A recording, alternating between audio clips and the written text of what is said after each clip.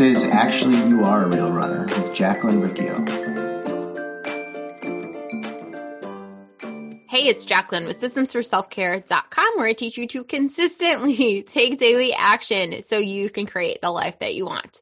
So, taking my own advice on this, I'm actually in the middle of creating a brand new course, Imperfect Eating Mastery. I've done courses on imperfect eating and an intro to imperfect eating. This is a mastery course where it's 2 months long.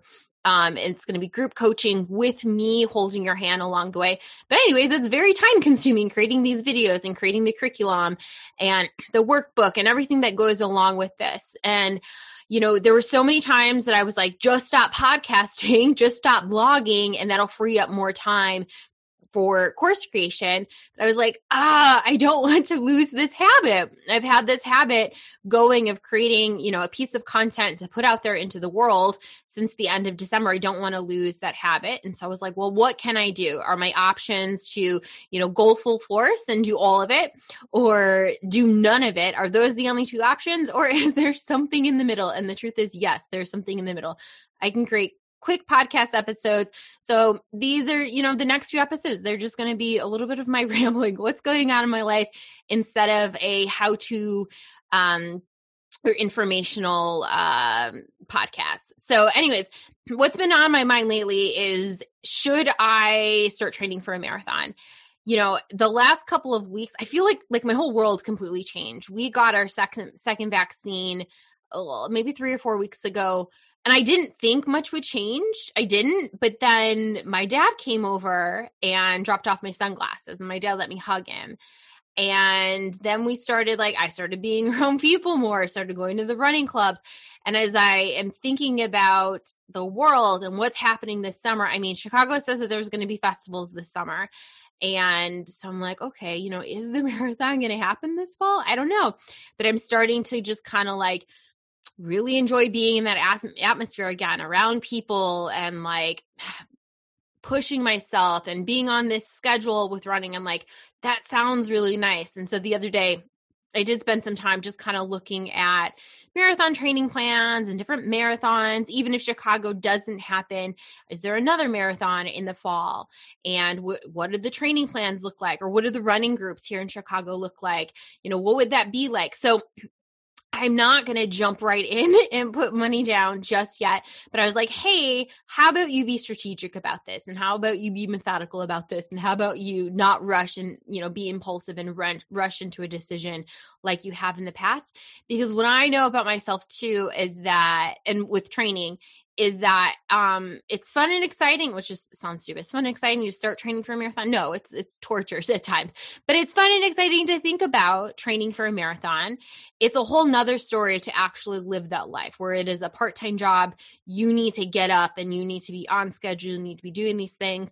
And on Saturdays, if I am training with a group, that means I need to drive about 30 minutes east and find parking and also get to the lake to meet up with the group. So it turns into like a 45-minute thing there. And then that means, 20 minutes to wake up. So it's this, that means Saturday mornings are very early, very, very early. And then when it gets into double digits of training, that means even earlier. So it's like, do you want that life for yourself, Jacqueline? Like, really think about this before you push yourself into it.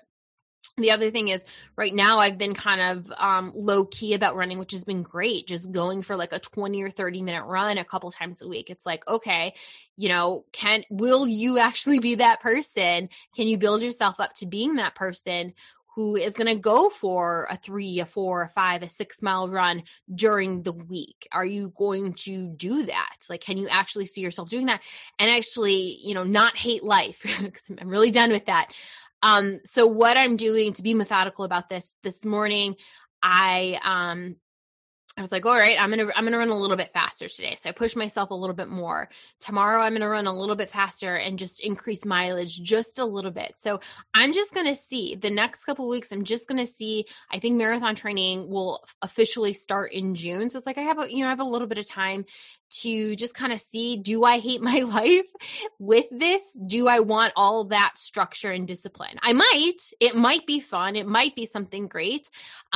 Or it might be something not so great. Like, what if we want to travel a lot this summer?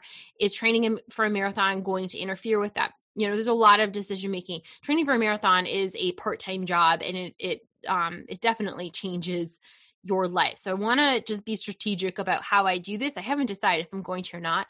And then, and even just like finding the right training group. Do I want to drive to the lake every day and deal with parking? Is there another group I can run with? Can I see myself going to the suburbs and running with people instead of heading into the city? So a lot of different factors. I'm leaning towards doing it because it sounds fun. But I think the other thing I want to be mindful of is like going to a physical therapist and just getting my body checked out and getting their opinion on how things look. Because it's been a minute since someone has looked at my knee and my hip, and just get some outside advice before I impulsively make this decision to amp things up. So that's kind of where I'm at right now, but still continuing on with my habits of running and walking and lifting and stretching and all of these good things that I didn't have in place when I first decided to run a marathon 7 years ago. I didn't have those things in place.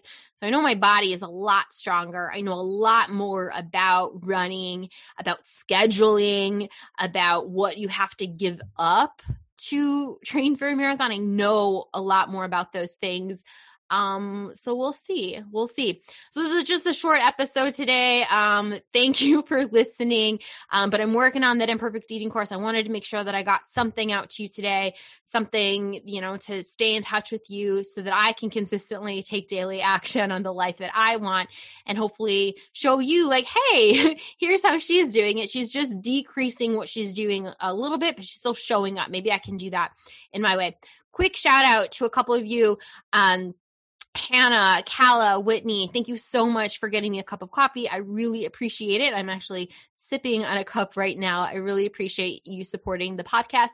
And if you are someone who is struggling with food ideas, you're going to want to get my 20 meals. I'm going to show you 20 super easy, quick, and tasty meals that, focus on plants. They focus on protein. They focus on having a little bit of processed fun food.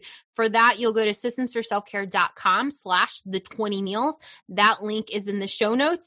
And if you're someone who wants to, maybe you're interested in the Imperfect Eating Mastery course when that comes out, get onto my email list. Click that link. Click any of the links that are on the website or in the show notes to get on my email list so that you get access to that before anyone else. Take care, everyone. I will see you tomorrow. I hope you have a great day. Bye.